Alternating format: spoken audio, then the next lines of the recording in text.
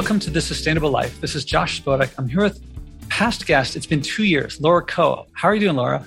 I am great. Thank you so much for having me again, Josh. Really glad to have you here. There's been a lot that's happened in the past couple of years. We've been in touch off and on in that time.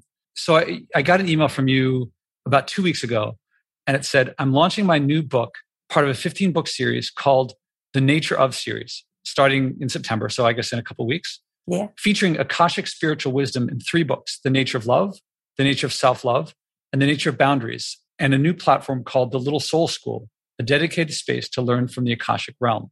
Now, if I didn't know you, I wouldn't know what Akashic realm meant. But I do know because this will come out in conversation for people who haven't heard. And the next sentence said, any chance you'd like me to come on your podcast? With a kind of, I think, a tone of like, I understand if it's a little too out there for you, I'll give you an easy out. I was like, no way.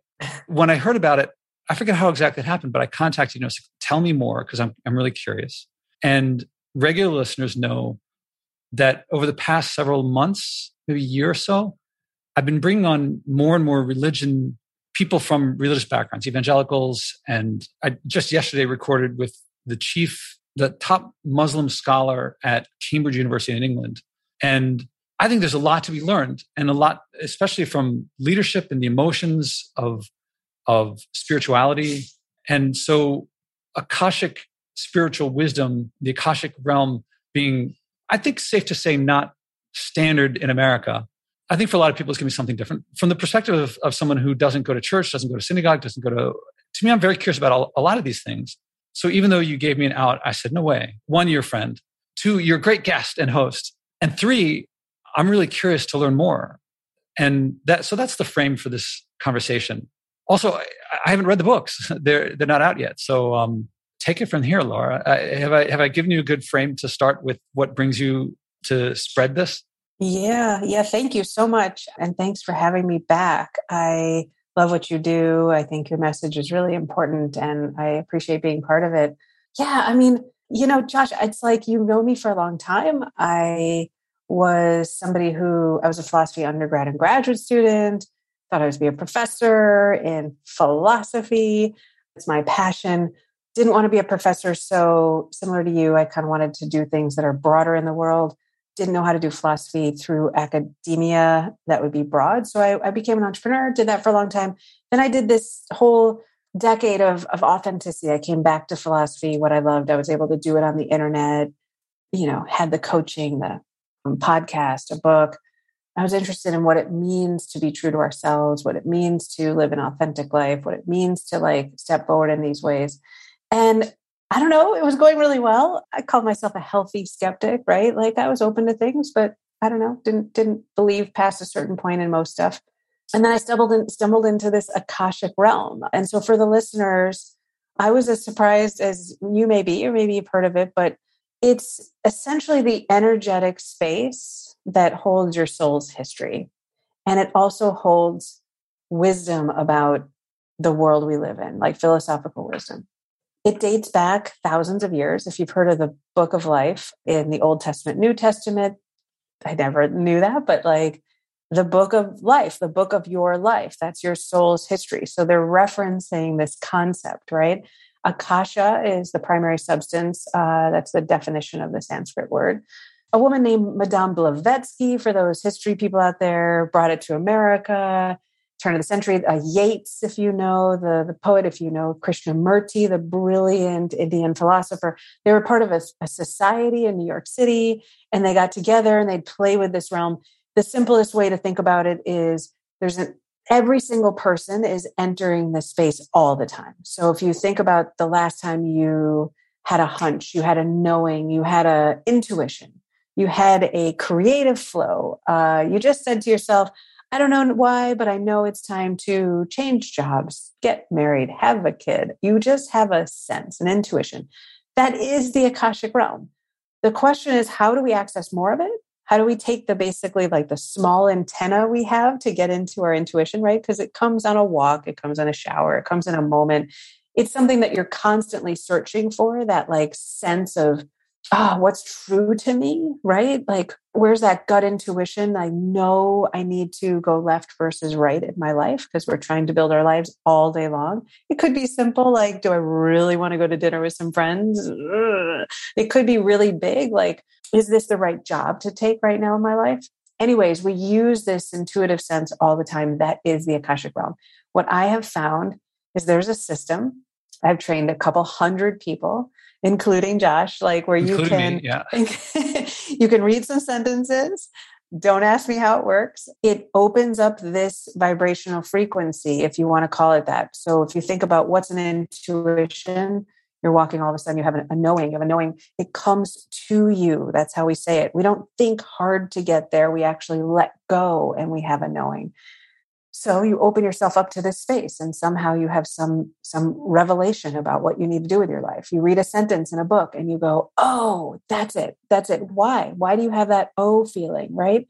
So the Akashic realm is just the system I use, and I taught Josh, and I could teach anybody. I've taught a couple hundred people. Every single person, whether they're an accountant, a banker, a lawyer. I did a men's group of 40 dudes who are the last people on the planet who think of themselves as Akashic record readers, which, by the way, was me. I mean, last thing I thought I'd be doing.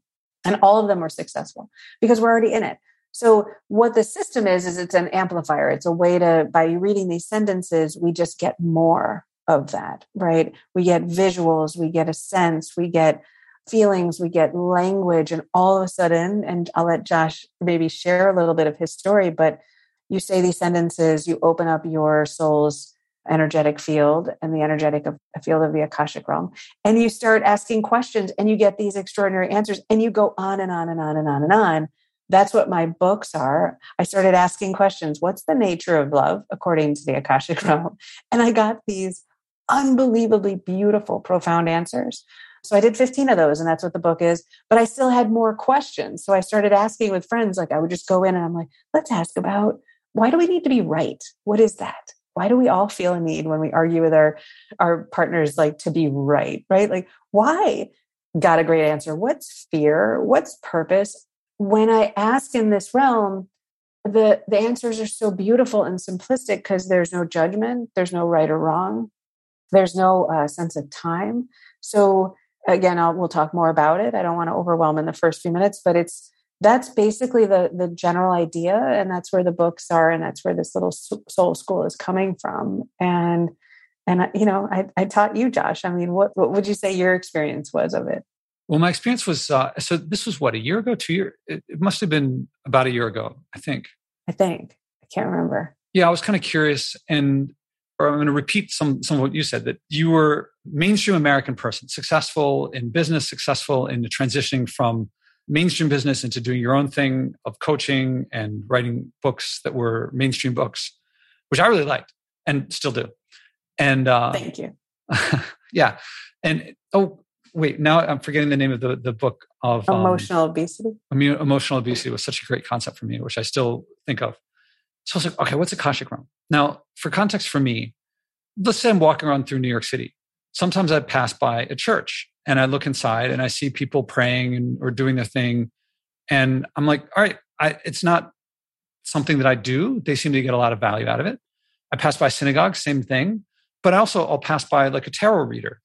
And to me, I don't really get it. It seems like there's cards and some element of chance. And I read the paper and there's astrology in it.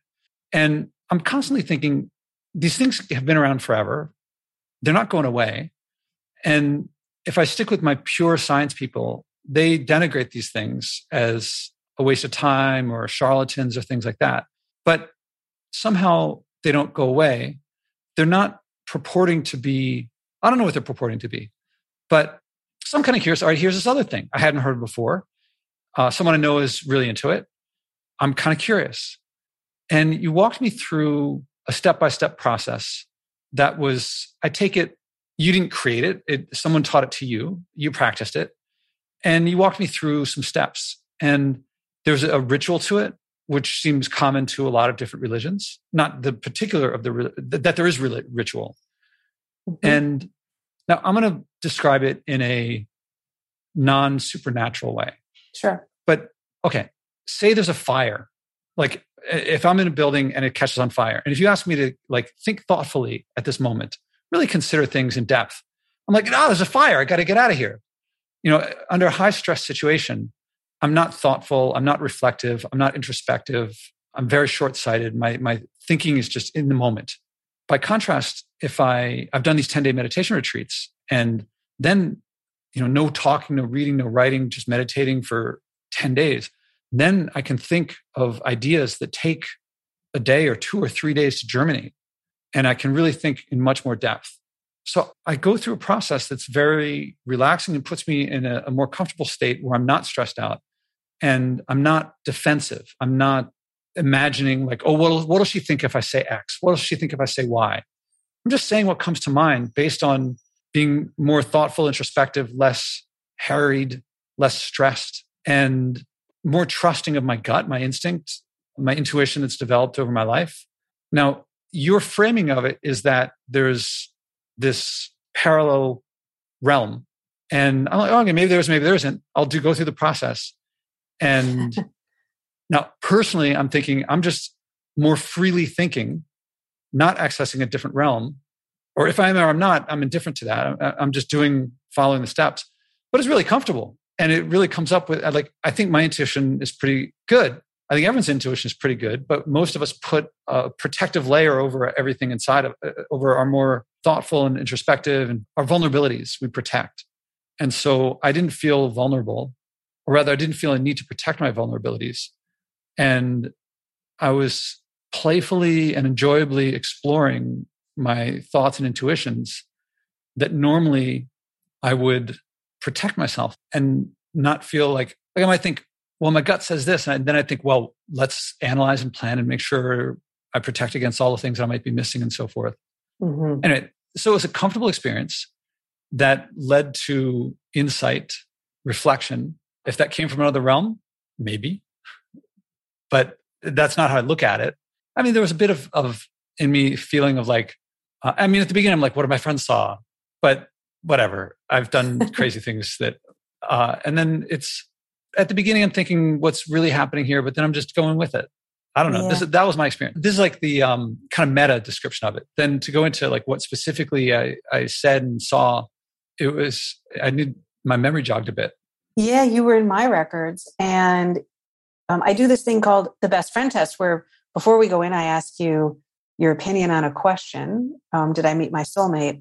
And you answered me within 3 minutes, which I've run this experiment now with the several hundred people I've trained, and they always answer based on their experience, their knowledge of me, their view of that topic, and then they give some kind of answer, and it's usually under 10 sentences. They think to themselves, what have I experienced? How do I give advice about this topic?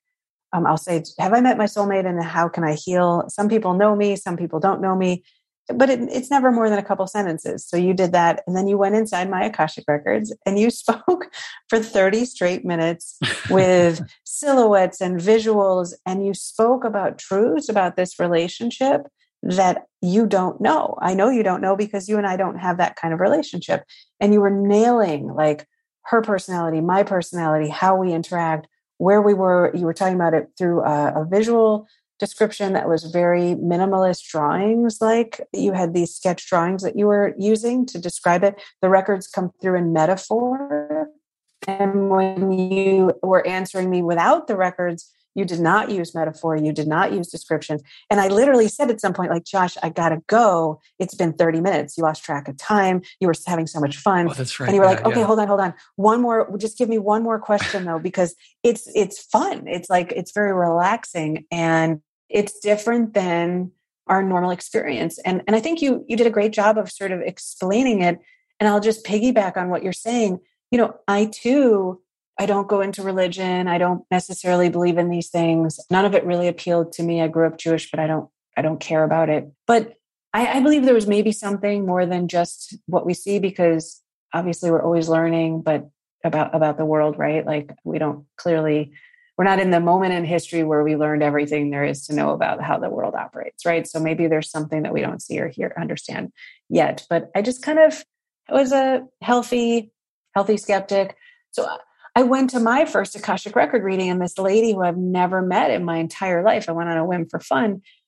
She starts telling me, I had a couple friends who I had said, I want to live in a modern minimalist apartment on the lake. Couple friends. And she opens up my Akashic field and she says, okay, so I see a modern minimalist apartment on the lake. And I was like, what? And then she just starts talking about my life with this uncanny detail that resonated so truthfully for me that, I would try to say to myself, well, maybe she Googled, or maybe she this, or maybe she that. But the next reading we did, we were in New York, we were in Soho, and my partner and I went on the streets of Soho and we bought a Tibetan bowl for fun. And we wanted to try, playing with the bowl, you can make sound with it or something. I don't know. We were just entertaining ourselves. The next day we did an Akashic record reading. So we were sitting in the hotel, we're playing with this bowl. And she says, I see a Tibetan bowl and I see sound therapy. Now, the two of us are alone in Manhattan. Nobody knows but us. And she's talking about this bowl, right? So there's these uncanny details that are there's no way that somebody could know.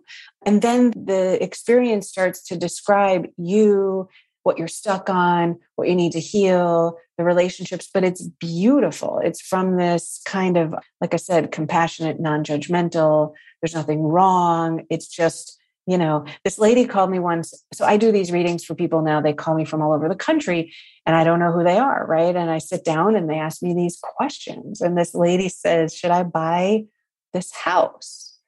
It's like, okay. So I focus. I said, should buy a new house? I don't know, right? If you ask me personally, I don't know if a stranger should buy a house or not. I'd say, I don't know. Why are you asking me that? That's weird. So I go in her Akashic field and I said, I think your husband's an alcoholic. I think what you're asking me is whether or not you want to purchase another home in this relationship you've been in for a couple of decades with somebody who's got a really severe addiction because it doesn't make you feel so great inside. And I go into all the details about how she feels in this relationship because of her husband's addiction, what his addiction specifically means for him, what it would mean to continue forward with buying another house. And she's like, how do you know all this? And I was like, I don't know. And so here's my view. My father's a world famous physician. My first career was in the healthcare tech space. I would get into these debates with my dad about it because he's, not interested in anything that's not proven by science. And I was like, Dad, tell me about the placebo effect. For real. For real. You guys all set up experiments and you say to yourselves, we're going to use this cute little word placebo every time. And what we mean by that is some people just self-heal. Some people just have an experience that is 100% your mind is doing something to heal or create an issue. And you take it for granted as just part of every experiment, always, right? I was like, that's the weirdest thing on the planet for science people to say, hey, we all know there's going to be some subset where it's defying all logic. And there's some way in which you are creating some kind of outcome with your own mind, right? And then we started talking about, and I said, why aren't you guys just studying placebo? Why isn't that where all the grant funding is going, right? What is that? In meditation, 15, 20 years ago, we would say, oh my God, that's so weird. Who sits and meditates, right? But I'm like, okay, meditation, you're sitting quietly, just closing your eyes and trying to relax. Sleep, talking about something weird, we all get in bed and we go into some in-between state for 8 hours. And we just, I don't know, we have visuals, we have we're lucid, but we're not. We can kind of be woken, but we're really in some weird state. So my point is, Josh, there's all these things that we can't really fully explain, right? And we've baked it into cultural norms. And we just say, well, we go to sleep. Well, what the hell is sleep, right? We just have placebo. And it's well, why, right? What is that? And so my father, who's hardcore, pretty much conceded after about 20 debates about it, but I don't know what this is. And I don't care, right? My perspective is I don't care. What I know, when I sleep, I feel better. It's essential to my life. I don't really understand what I'm doing and why I'm having these weird visuals and all of it. We haven't really mapped the brain, but it's just what it is. The Akashic realm, after hundreds and hundreds and hundreds and hundreds of hours with people writing these books, I know that the outcome is profound and valuable. And what I receive heals me, helps me. I speak to people and they're in tears with relief about what they've heard, clearing relationship issues, blocks they've had for years, a better sense of themselves. So I said this to you before the show, but you and I are on this call. Our voices are traveling in real time. You are hearing me in Chicago instantly in New York. 100 years ago, that would have been considered to be impossible. Cell phones, impossible. If I could go back 100 years and drop all the equipment to a group of people and be like, shh, don't ask how it works. Don't worry about it. But here's this gift, right? you dial these numbers. You could talk across the world. Like, I'd hope they wouldn't ask too many questions. They would just do it because it works, right? So I just know it works. And I'm trying to not get hung up on my lack of scientific empirical evidence, right? It works. I mean, so that's my view, and it heals. And, poetry, it heals too, right? Poetry, what is poetry? It's like a bunch of spoken words and a bunch of sentences. The arts, they're meaningful to us. They make a difference and they impact us and they help us in our life. This does as well. It's not fully clear to me how or why exactly, all the details. But I mean, I could share Tibetan bowl stories with you for like 3 hours, right? Of that level of uncanny, what we call serendipitous detail. And so, it took me about a year to stop being skeptical, but I'm in. And advancing it. I mean, if you're doing books, these are books that haven't been written before. And so you're bringing something in from your experience that the community, which I'm curious about the community as well. I presume you're not copying someone else, something that's already been said. So you've discovered something new. But I also want to comment on, you were talking about meditation. And I remember when I first started in yoga, at one point, yoga, by the time I was doing yoga, this is 15, 20 years ago, it's mainstream. I mean, a long time ago, it was to Americans weird, although it goes back, 5,000, 10,000 years in other cultures. And I'm sure when the first people were doing yoga in the United States, people were like, what's that? And so at one point, my yoga instructor said, all right, let's meet in Central Park. And I thought, oh, wait, people can see me. Yeah. And I was really freaked out about it. And then I did it a couple of times. It's like, there's absolutely nothing weird in it in 2021 or whenever it was, 2005, maybe 2010. And I posted it a little while ago. I meditate every other day now. And I found it more comfortable to be in a half lotus position and then more comfortable in a lotus position. But it was really hard. Like my legs were screaming in pain when I was trying to get in a lotus position. So every time I would meditate, I would try a little bit longer, and after a while I could sit comfortably in a full lotus. And then I found out that I saw an interesting pose, which was to have my palms together, but instead of in front of me, behind my back. So I tried doing that, and like my arms and shoulders and chest are like screaming in pain. But for some reason, it's symmetric. It's not like if I cross my fingers, this to me is really annoying. Like one thumb is over the other thumb. If I can put the other thumb over that thumb, but then it's asymmetric the other way. But if I put my palms together, then it's symmetric. And then that gives me a certain calm. Am I too little of a detail? I don't know. But it's all about these little details. Yeah. So I took a picture of myself from the front and back with me sitting full lotus with my arms and palms together behind my back. When I first looked at the picture, because I had to set up on my camera and then sit down, and it takes me a while to get into it. I look at the picture, I'm like, whoa, this looks like some Indian, I don't know what the guru, or no, what would be the right, fakir? I don't know what the right term would be. I'm like, this is really out there. To me, I look like that looks unnatural to me, not unnatural, unlike me. And I put it up online, and I thought people were going to be like, Josh, you really, like, that's really farther than most people go. And people are like, whatever. That wasn't the response that I expected, and then I'm like, maybe I'm hung up on something here then needlessly. Yeah. Josh, I want to say to you that like, I've been making a joke privately to friends. And when I said it to my assistant who helps me a lot with marketing and copy stuff, and he's like, actually, it's really something I think you could talk about publicly more frequently. Like I came out as gay in the 90s, and, it was a big deal. It was like, people were in a phase where they wanted you to describe the moment you knew you were gay. What was that moment? What was the second? And it was so normative that I thought it was the right question. So I would search my soul to answer this for years, right? Like, was it the day that what did I know when I was young? How young? What was the moment? And people would ask this because if you could answer then it wasn't a choice, right? That this was truly like biology, that this wasn't like just a choice. And because the whole question back then was, if it's a choice, why would you make this choice? It's not a good choice. Like it was just strange, right? But it was of the time. But it was a very hard process to go through to consistently. Somebody said once, when was the last time, when did you come out? And you're like, yesterday, right? Because whoever you meet in the world, there's a moment when you say, I'm gay, and like, so you're coming out to get their reaction yet again. And back then that was the question. How did you know? When did you know? I'm so curious, right? Like, and it's this exhausting exercise. And so I thought when I was coming out with the Akashic realm, right? Because here I was like, I did yoga like you, but yeah, there's a bit of a stigma attached to, you said it a couple of times, going too far, not being yourself.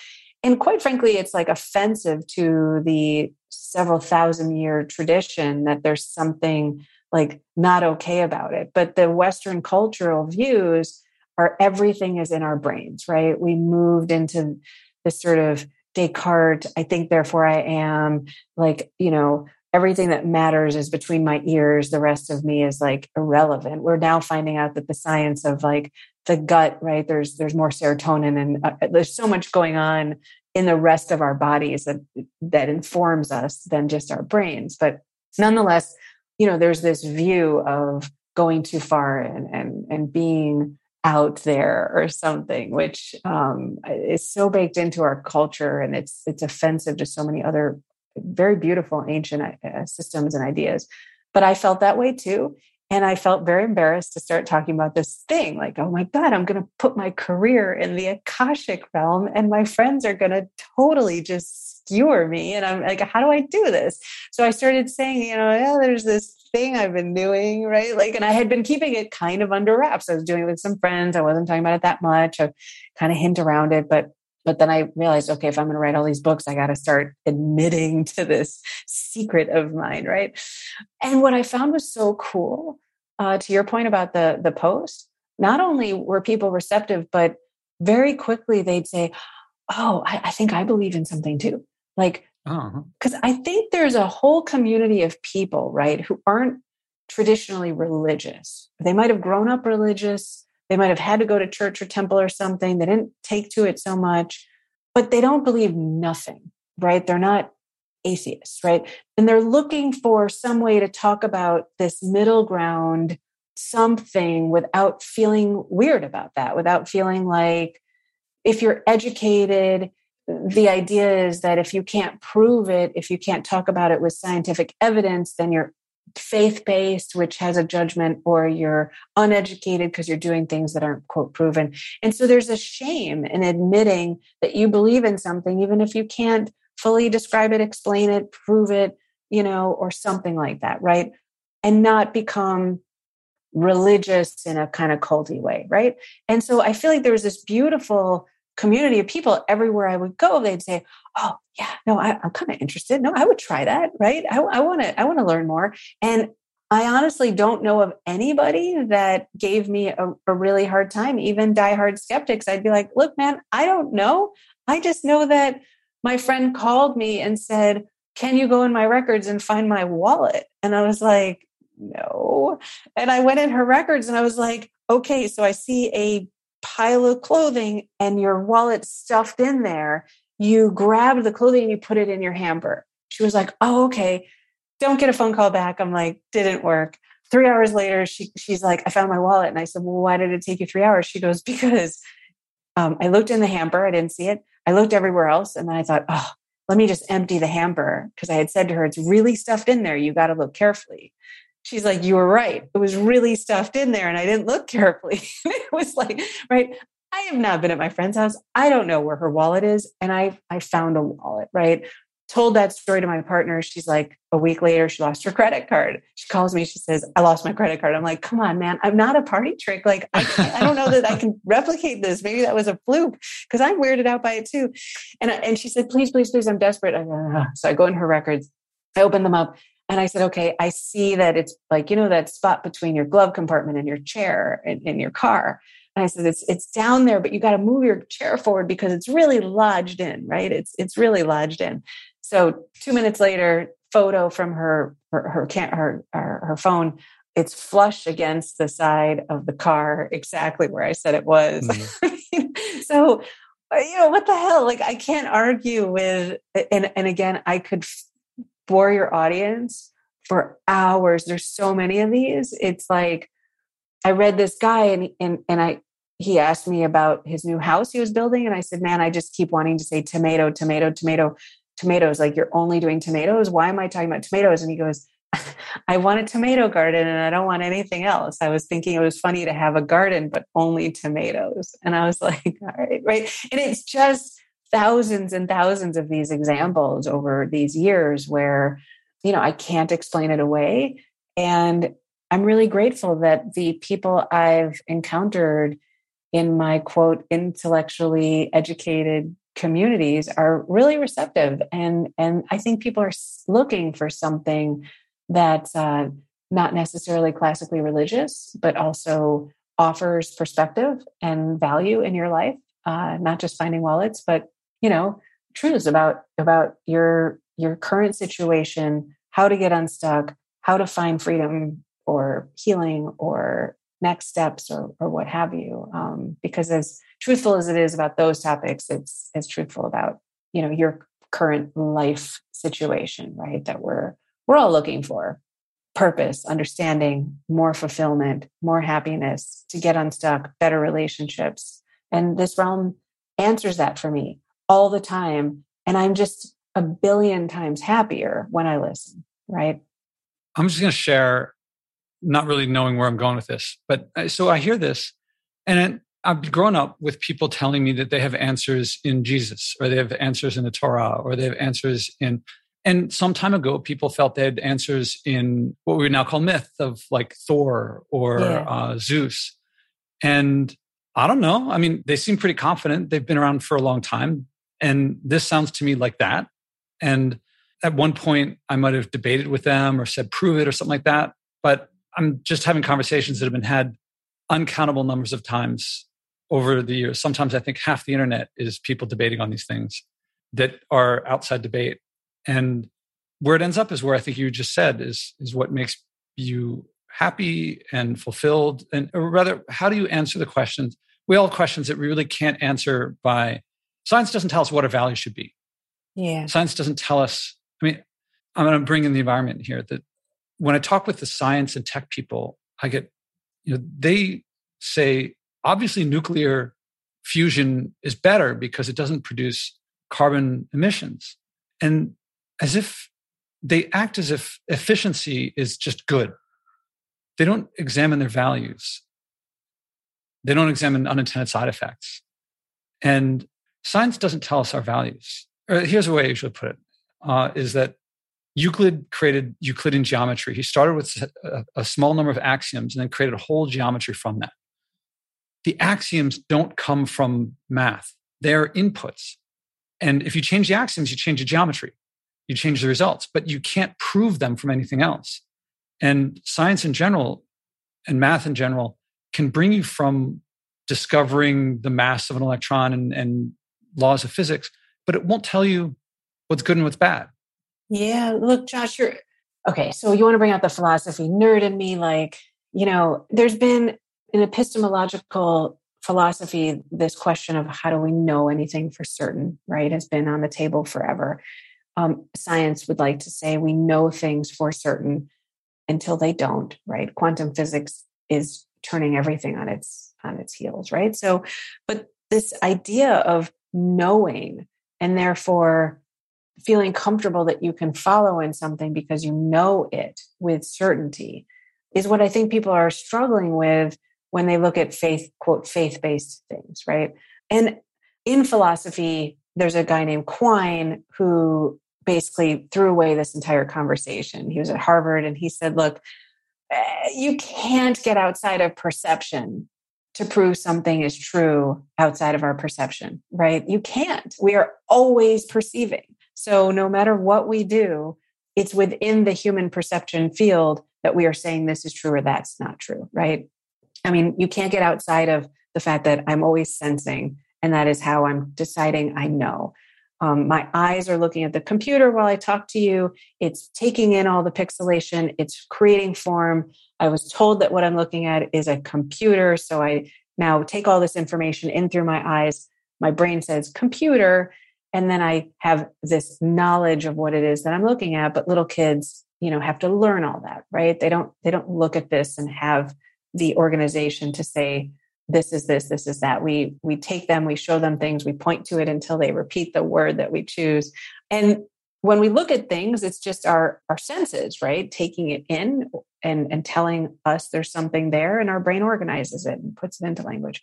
Feelings, right? We watch a movie, the music crescendos in a certain way, and it creates a sensation that gives us a physiological chemical reaction of feelings, and that makes us respond a certain way and decide this thing or that thing about it.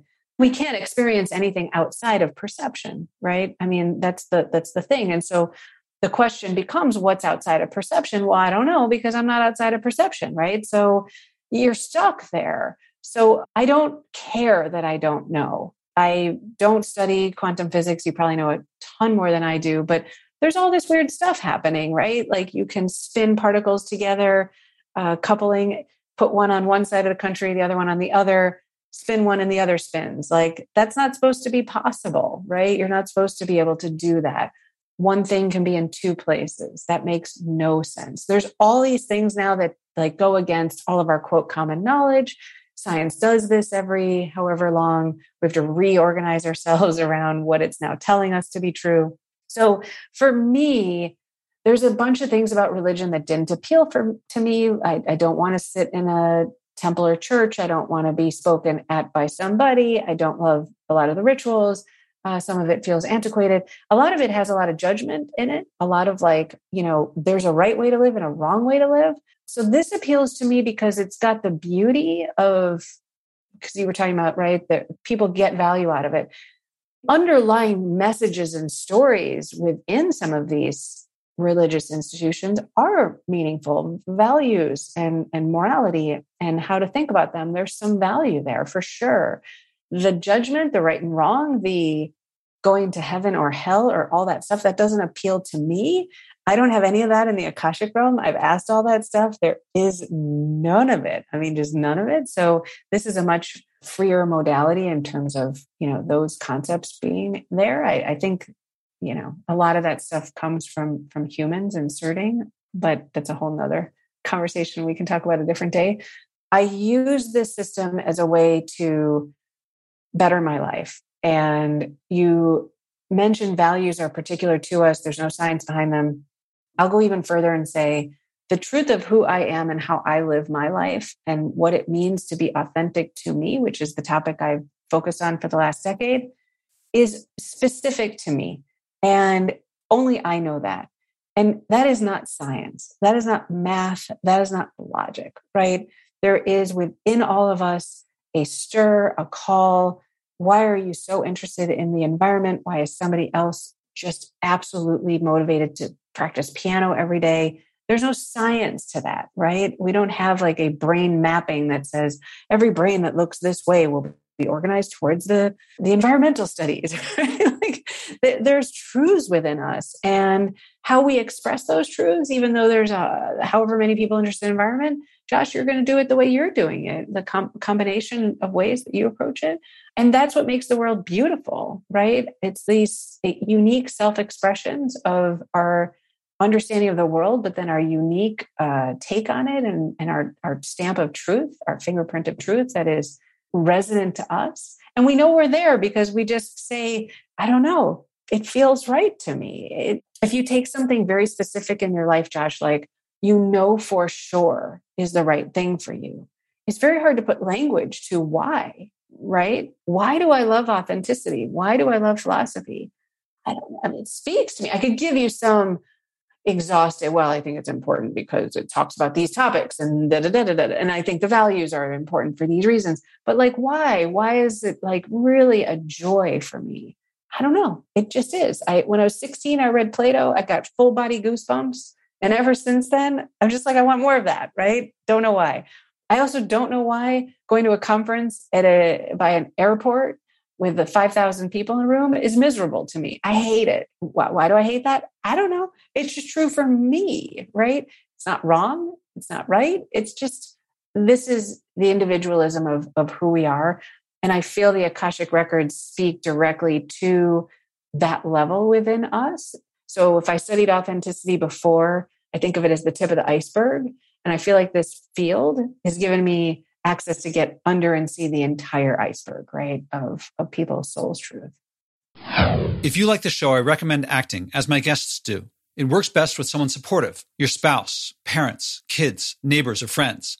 Learn the 4-step process I do with my guests and describe in my TEDx talks and do it together. You'll find yourself acting on something you care about, something meaningful. Whether you start big or small doesn't matter.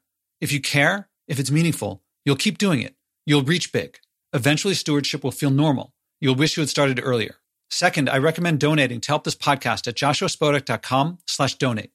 I promote degrowth and stewardship, which no advertiser will touch, but brings joy, community, connection, and abundance to you when you act, and global change in the long run. Help us keep going. That's joshuaspodek.com/donate. I'm curious about a lot of things. And I alluded to the community. Is there a large community of this? Do you work with a lot of people, or is it a solo thing?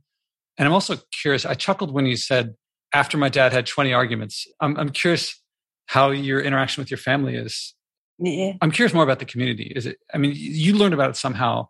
Do you interact with a lot of people when you do this? Is there some equivalent of going to some body of, a church or temple or something like that? Yeah. Well, so, real fast on the family unit, like they're a rough group, but I tell them the stories, right? The Tibetan bowl stories, and they're daily. So whenever I see them, I'm like, all right, you want to hear a good one? And they're like, all right, go ahead. And I'm like, so this woman called me I don't even know who she is. And I go through it and they're like, that's hard to explain. I can't lie. Right. So they've definitely eased into it, and they're, starting to, they've asked me for readings. They're trying it. They've gotten more open because the facts are undeniable, right? You can't argue with how would I possibly know some of the detail that I do, and how do I have these experiences? And how am I teaching so many people? I've taught a couple hundred people and they've all done it. I taught you, Josh, you did it. So how, right? And what? And so they've opened themselves up. The community, I think there is a big community. They're not organized around the Akashic realm. The Akashic realm, it's really sad to me. It's not that great. If you Google search it, it's rough. It's like that kind of very stereotypical, like purple website that's unappealing and unrelatable. And the people speak in ways that you're like, oh, I don't connect. The history of it, the story of it isn't that well placed on the internet. So one of my goals is to kind of be the person who brings this ancient system into a space. There are some great websites, but I want to sort of create a space where people can come who can get a better understanding of it, get a history of it, learn about it in a relatable, modern way. But the community of people interested are, people like you, me. They do a little yoga. They're willing to try a modality. They're healthy skeptics. They don't know. They're not shut down and totally science-based or nothing. They're not like really deeply into their religion. They're like, I think a lot of people right now who are relatively open, but aren't finding something that is truly speaking to them. And then they do this and they're like, wow, that really, really resonated for me. But they, I don't know, they're willing to do acupuncture.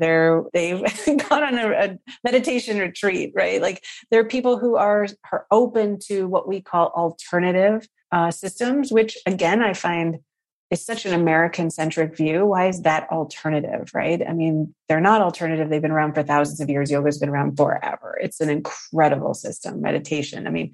These aren't alternative. They're beautiful. And the Akashic realm. It's been around for thousands of years. And the people who are excited to participate are seekers, right? They've tried things. They've gone to coaches and therapists, and they're doing meditation practices and journaling. They would like to, what's the way to say it? They would like to get a deeper awareness into themselves so that they can bring themselves forward in a bigger way in their life because they have more clarity about who they are, where they're stuck, what's going on in their journey, and anything they can do to move their life to a next level, let's just say, of contribution that feels soulful. It feels connected. It feels fulfilling to them, right? Or it's sort of the stereotypical person I'm finding. And I'm curious, I want to ask about what's in the books. 15 books is a lot, although right now Amazon doesn't even let me click to that little preview, but it says that they're about 100 pages, 150 pages. So each book sounds like they're short, but it sounds like there's one unit of the 15. What are the books about?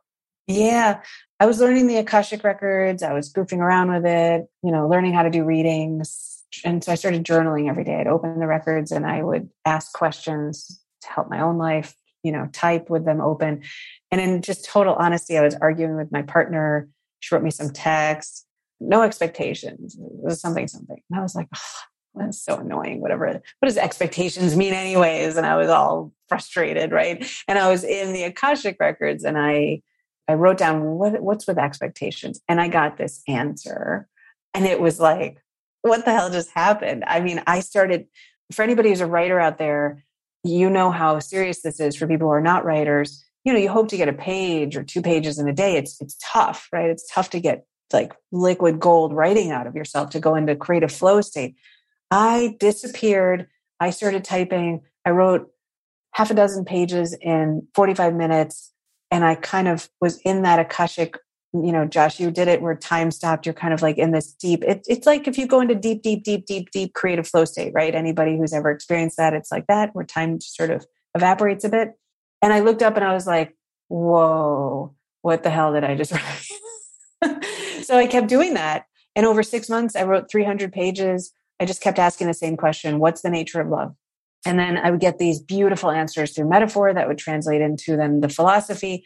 I was like, interesting. I asked 1 or 2 more questions. I felt like I got this great answer, 3,000, 4,000 words, poetic prose with metaphor. And I just kept repeating out of my own interest, right? So, what's the nature of self-love? What's the nature of, and it was like so simple, so philosophical, so profound, so beautiful and simple. And I was learning from my own writing, right? Like I'd read it and I was like, I didn't really write that. What was that? I'm not even trying to understand what I just wrote. I did 15 topics and then the books themselves. So they're the nature of series because I asked the same question, what's the nature of? And I'd get these questions, these answers and lay them out like poetry. They're like books of poetry because the sentences are beautiful the way they came through. So I decided to take the several thousand words and turn it into a bit of a poetic prose style book. And I put out the first 3, the nature of love, the nature of self-love, and the nature of boundaries, because what does it mean to have love flowing within us at all times, right? It's not unconditional, non-transactional love. What is self-love, which is different? And we can't have those things without boundaries. So I thought those 3 could go together really well. And then the Little Soul School, I just had a lot more questions. I was like, well, I'm still curious. It's like, for me as a philosophy nerd, it's like the holy grail out there of questions. So I just kept asking, well, what is purpose according to the Akashic realm? So I'm creating this school where I'm going to do live events and I'll open the records. I'll ask a question, get an answer. Those recordings will go into a library, which, for some small amount per month, you can have access to hundreds of videos over time of Akashic record wisdom. And did you do what's the nature of the environment or sustainability or stewardship by any chance? I didn't, but you know what? I'm totally down for trying that. I definitely I've asked about the planet, where things are. It's not so great. I would be very interested in that one too. Yeah. But with 3 up, 12 to go, just putting books together is a lot. Oh, wait, I just remembered when you were talking about coming out, there are these videos. I don't know if you've ever seen this video. Maybe everyone's seen it. Maybe. Anyway, it's someone goes around, I think it was like in Arizona, I forget. And they go up to people and say, do you think sexuality is a choice or is it something you're born with? And I don't know if they were just choosing the ones where they said it's a choice. And then they would say, okay, are you straight or gay or what? And they'd say straight. And they go, okay, when did you choose to be straight? Yeah. Suddenly they're stuck. Yeah. Really revealing. And maybe a couple were like, oh, I see. Oh, didn't think of it that way. Yeah. Yeah. And I don't know for anybody who has kids out there. I mean, I now have a 15-year-old, but when you watch children come into sexuality, the ages vary. So gay or straight, to say when was the day that you knew you were gay or straight, because the answer is the younger you knew it, the more true it was. But a lot of kids are just absolutely not, having attractions or crushes or anything for quite a long time, right? Some kids early. So yeah, I mean, the whole topic is ridiculous, and nobody says I am straight. They just start, having small crushes on various people. But I also say, like, it's, if you grew up in a world, Josh, where every kid was going, hey, Josh, like all the boys were hanging out, right?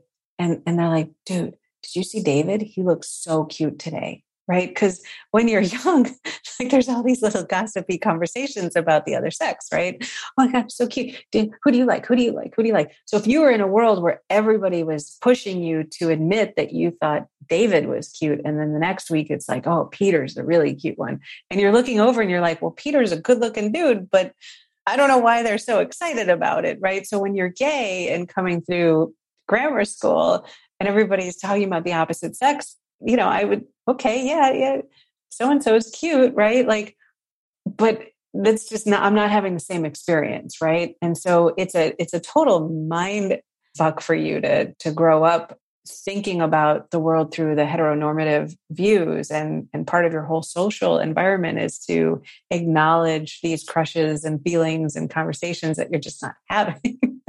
Right. So I think that's a big piece of it too.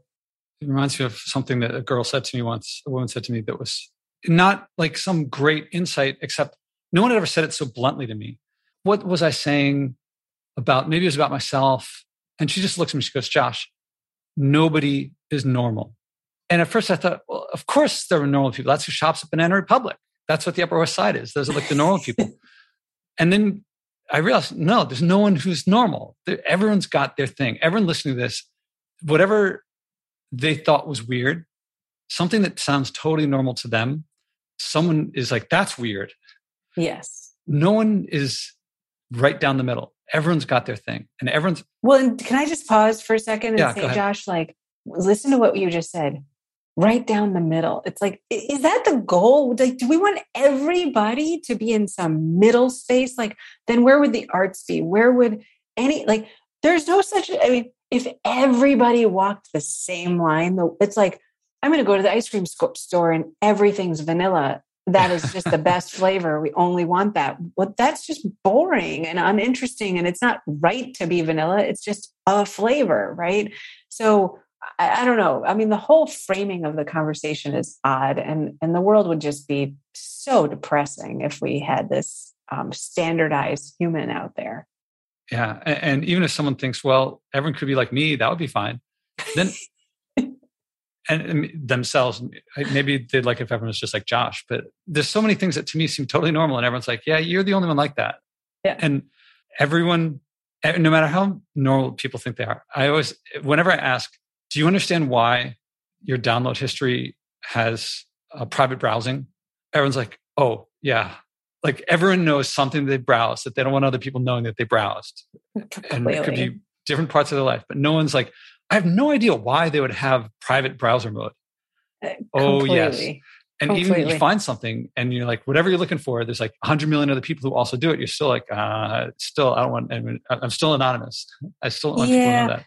And, to go like a step further with it, Josh, like I really feel this stereotypical human that we all aspire to be. If you break down who this person is, right, who's got the check boxes, they work like Wall Street giant, right? They've got the work ethic of 12 hours. Their home is dialed in like Martha Stewart. The kids are perfect, right? Like everything is perfectly in place. They hit the gym like an athlete. Right? They're in perfect shape. Their friendship circles are robust, endless. They travel. They're having adventures. I mean, there's not enough hours in the day to be this person, right? Like you can't wait.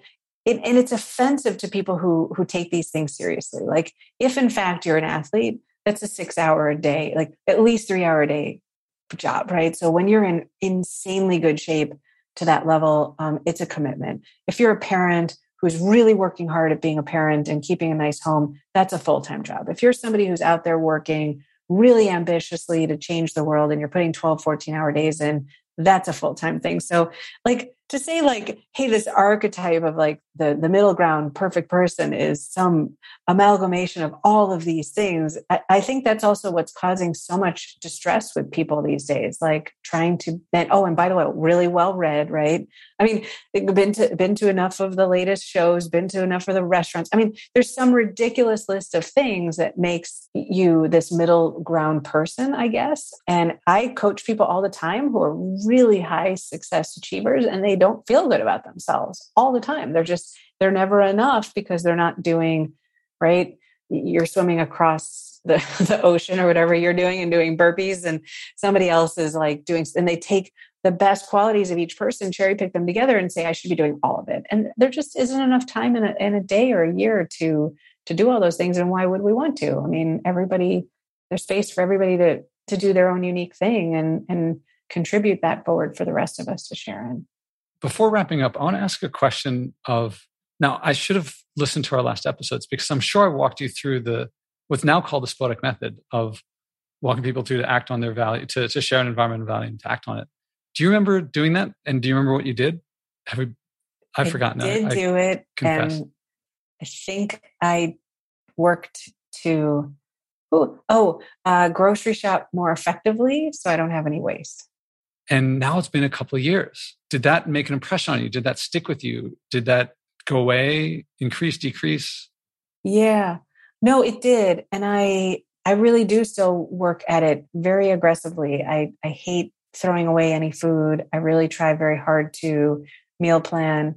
You know, I went through a phase where my ex and I were together for 17 years. I have a son and he was gone a certain amount of time each, just meal planning and stuff got more complicated, and getting the right amount of food. With one kid, if you buy a loaf of bread, it's not going to all get eaten, right? There's all these things. So yeah, definitely took a lot of that into consideration. Go to the grocery store more often. So it's not, right? It's a little easier if you could just go once a week, get a little extra, maybe not use it all, but for sure, definitely. So those are the things you do. What are the emotions attached to these things? Well, I'm thinking about what I was reading off of you, but what's the emotional experience of these things? In what way? I'm reading that the motivation is not like you're doing it for me, that it's coming from inside. And okay, my read is that I don't see you describing like a burden, even though it takes planning. I'm reading it as maybe a bit of fun, maybe a bit of compassion for others. Like when you say you hate waste, I forget the exact words you said. I think you're thinking there's something motivating you that's not just the appearance of waste in the trash can, or there's something else driving it, a connection maybe. Yeah, it's a bunch of things. It's certainly not because of you, it's for myself. I don't think we do anything long-term unless we're intrinsically motivated. Let's see, if I go to the store more often, I will have fresher foods. So that's nice. Doing a little meal planning. It's like thoughtful for me and my son. And it's like, I like to cook, kind of motivates me to think about healthy foods and things we can eat and time we're going to spend together. And then, not throwing away food. I mean, it's a handful of things. I mean, I really believe that we have a weird relationship to the idea of grocery stores and food and the abundance of it. People will say, oh my God, can you believe that tomatoes were $4? And I'm like, somebody grew that, packaged it, brought it to the store, made it look pretty. That's the best deal ever. Like, you're not mad about a Sprite, which is just water and sugar, right? Like that should be a penny, but you're going to pay so much more for it. And it's toxic, but you're going to be mad about tomatoes. Like, I think it's one of the better deals on the planet. Like the way that I don't want to farm. I mean, my God, it's so hard I've put my own little gardens together in my backyard. Like it's not easy to keep that stuff going and certainly to get the variety.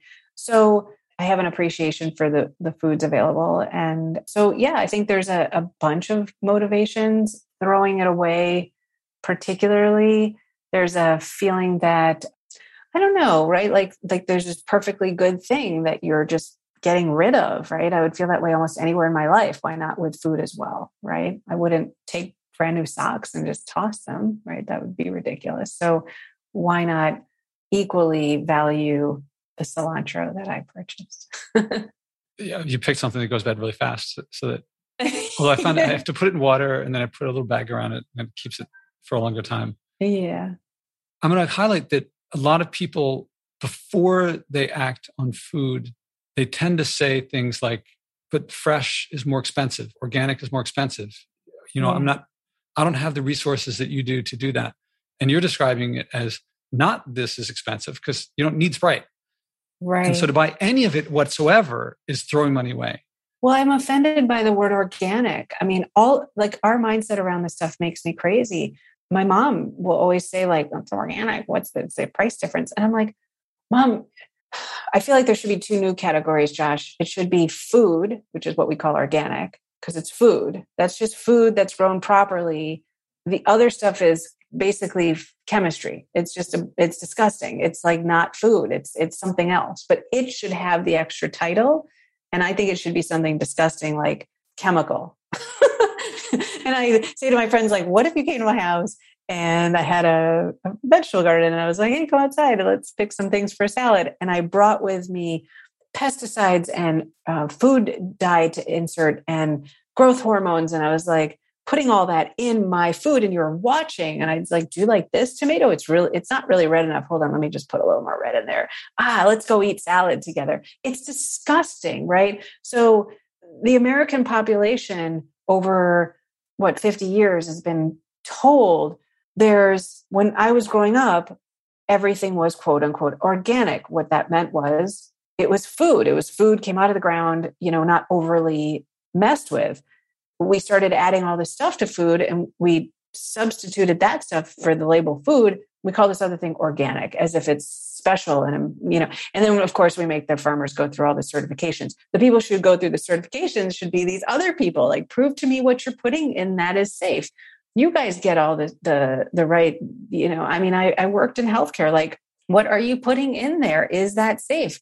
Where is the trials and the FDA's approvals? And, that stuff should be really, really, really seriously looked at, but it's not, right? And I think these foods are killing us. It drives me absolutely crazy. So the extra hoops the organic community has to jump through, and then the price goes up ever so slightly. I'm just grateful that somebody's willing to still create real food and serve it because it's what we should be eating. The regular listeners know what I'm about to say. I have the perfect word for you, which I've created. Oh, so yeah. The usual way I talk about it is you've come across the phrase "eat food, not too much, mostly plants" from Michael Pollan. Do you know that? I don't. But so this big writer, Michael Pollan, and he's written food rules and in defense of food. And he said, eat food, not too much, mostly plants.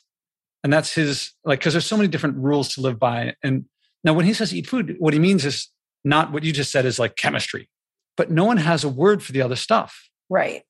And I read a lot of nutrition books and books on food and nature books that food is a big part of it. And they're constantly trying to call it something other than food, but they come up with like fast food, convenience food, junk food, ultra processed food, Franken food. There's always the word food in it.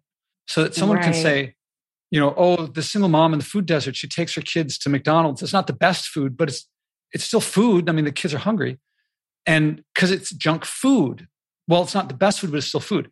And I contend with you that it's not food. I agree. That broccoli and Doritos are as different because we don't call it poppy seed extract or coca leaf extract. We call it cocaine and heroin. Yes. And if the mom wants her kid not to feel hungry, she can also give the kid heroin. That would also make the hunger go away. Yes. But that's not acceptable, even though poppy seeds are. Yes. Because it's something different. And so my word is doof. Doof is food backward. And never call food doof or doof food. When you go in the market and there's the produce aisle, and usually it's mostly food there, there's a bit of doof in there. Almost the entire rest of the supermarket, if it's a standard regular American supermarket, almost the whole rest of the place is doof. If it has a nutrition label, if it's packaged, it's usually doof. If it was more engineered than grown, if it was designed to create craving, probably doof. And once you see the different, like people who are addicted to salt, sugar, fat, convenience, they look at people who are addicted to other things and say, you can at least not, if you're an alcoholic, you can not go to the bar. But every meal we have to face our addiction. But that's only if you believe that food and doof are this, if you confuse food and doof. Right. You don't need to have Doritos in your house. You don't need Twinkies ever. That's right. So, and if you eat broccoli, you can't get addicted to it. You can't eat so much broccoli that you're like, oh, what did I do? Try to eat spinach until you're sick. You can't. You can't. I mean, you can't. You can't eat those foods. You tire of them so fast, and you're full, and you're satiated, and your blood sugars are not going up and down. And yeah, I'm 100% with you. I don't buy any of that stuff. It's not my home. My son is fast food like 3 times in his life. I convinced him it's like from the devil. This stuff is disgusting. Tobacco leaves are called cigarettes, to your point, right? Like we know that will kill you, even though it's a quote unquote leaf. It's no longer a leaf when you're inhaling it in that way. It's a cigarette, and cigarettes cause cancer.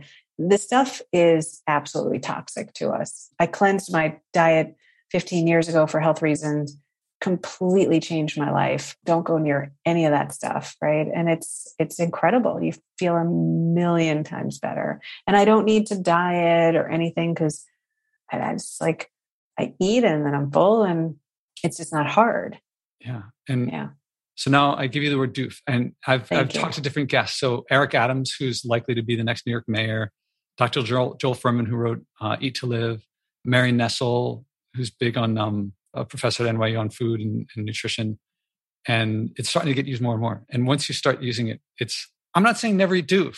I never consume doof. I don't like to use the word eat with doof, because I eat food. Doof is, I put it in my mouth and I might chew it and swallow it, but it's not eating. No, it's like, I mean, you're smoking a cigarette. You could go do that, but you might get cancer. I mean, you smoke a few cigarettes, it's okay. But like, if you actually start picking it up, right. I mean, it's not like I don't have a potato chip here and there. Like I do, but be mindful, right? Like it's conscious choice. Yeah. And it's not healthy. It's just not. Yeah. And so separating doof from food, you've already done it. I mean, to attach a word to it, I think helps people not confuse. Okay, if you're gonna get a Twinkie, don't confuse yourself that you just ate food. You consumed doof, and if you did it because you felt, well, I don't know, for whatever your reason, right? So be it. That's your business. That's right. But you may have displaced, eating actual food, and who knows what you're taking in there. So anyway, so you're saying, don't call it food, right? I agree. Yes, I love it.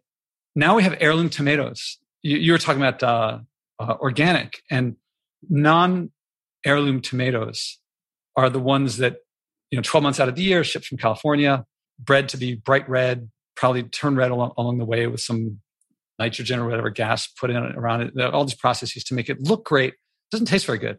And do you know what you're going to know this. Do you know what they used to call heirloom tomatoes? Tomatoes. Right. And somehow the non-heirloom, the doof tomatoes, got the old name. Yeah. They displaced, they stole it.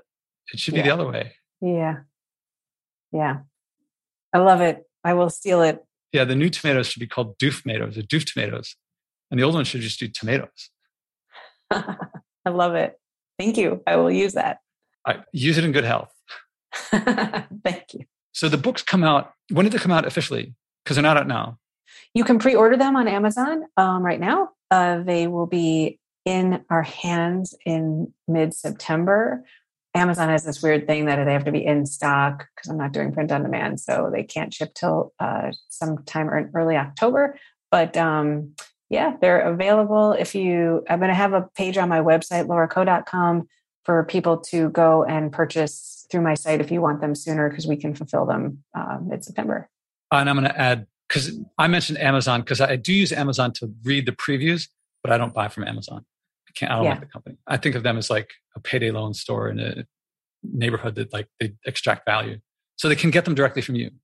Yeah, we're going to put a page on my website and the Little Soul School so you can get them right through there. And do you take on clients? So there's a book that they can reach you, but if they want a more full experience, do they contact you? Yeah, lauraco.com. I have a coaching page. I work with people all the time in 2 capacities. People who are looking for a life that feels a little more authentic to them. I've been doing that for a decade. It doesn't mean you don't like your life. It doesn't mean you don't feel good about your life. It's just like something's missing is sort of the classic person. Like, I don't know what it is, or you're ready for a change. You can't figure out how to make that decision. And then I've rolled in the Akashic Realm for those who are open to it. I do readings throughout the week for strangers who are interested and want to give that a run. So you can check that out on my site. I don't know if I missed it. You also teach others to do what you do? Yeah, so I didn't mean to, but I started teaching friends how I learned how to get in the Akashic Realm. I did learn through a different system, but I didn't like it. So being entrepreneurial, I came up with my own ways. And I started teaching friends who were just interested. And then all of a sudden, I was asked to do this men's group of 40 guys. And I was like, wow, that's profound. Like all of them did it. I mean, all of them. And I mean, these were investment bankers and accountants, and just like, they were like, this is never going to work. And every single one of them did it. And so I've been teaching people. I have a free page on my website with a bunch of videos you can teach yourself. If you want one-on-one help, it's an hour. I will guarantee that, just like Josh, you'll be in, it's like tennis. I mean, I can't guarantee the quality yet. You have to work at it, but everybody can pick up a ball and hit a tennis ball. Everybody can enter the Akashic Realm without question. Whether or not you want to work at it, spend time at it, perfect it is up to you. But so I work with individuals, and I'm going to start creating some group sessions for people who want to take it to the next level and kind of go from just learning to practicing it in their life. I think it's got a lot of benefits. So doing some group classes is coming as well. And then anything I didn't think to ask that's worth bringing up, or anything you want to say to the listeners to close with? Well, first of all, thank you so much for having me on. This is just an incredibly interesting and diverse conversation. It's super fun. And just, I know what I'm saying may strike a bunch of people as quote unquote out there, but try it. If not with me, I don't have any skin in the game. I don't care if you do it with me. There's a bunch of Akashic record readers out there. See for yourself. It's experiential. If you've never kicked a coffee table in the middle of the night and felt the pain and misery of being half asleep and kicking, like, you can't describe that. It's particular, right? It's like, oh my God, I was sleeping and I kicked this table. The Akashic Realm, it's like, it's an experience. It's hard to explain it because it's outside language. It's not like proven by science, so I can't give you that. Try it, right? It's a cheap experiment. See what happens. Every person that I've worked with is like blown away. I'm blown away over and over by it. So, if you have interest, that would be my suggestion to you. And I'm really not here to convince anybody, right? Like, I feel like I found this like pot of gold. Like, if you don't want it, that's fine. I think meditation's extraordinary. I think yoga is extraordinary. It's not for everybody, right? These things. So if it's not your time, it's not your time. I appreciate just the openness for anybody who's listening. But yeah, if you're curious, that would be my suggestion, not to ask too many questions, just give it a run. It'll speak for itself. Well, Laura Ko, thank you very much. Thank you. How many people are bringing a message of joy from what everyone calls saving the environment, but I call the future? Step by step, this podcast is creating a culture of joy, community, and connection around sharing and acting on our environmental values. Again, there's no profit in buying and wasting less, but we'll all love our lives and relationships more when we do. I can use your support. Please donate at joshuaspodek.com/donate. Again, that's joshuaspodek.com/donate.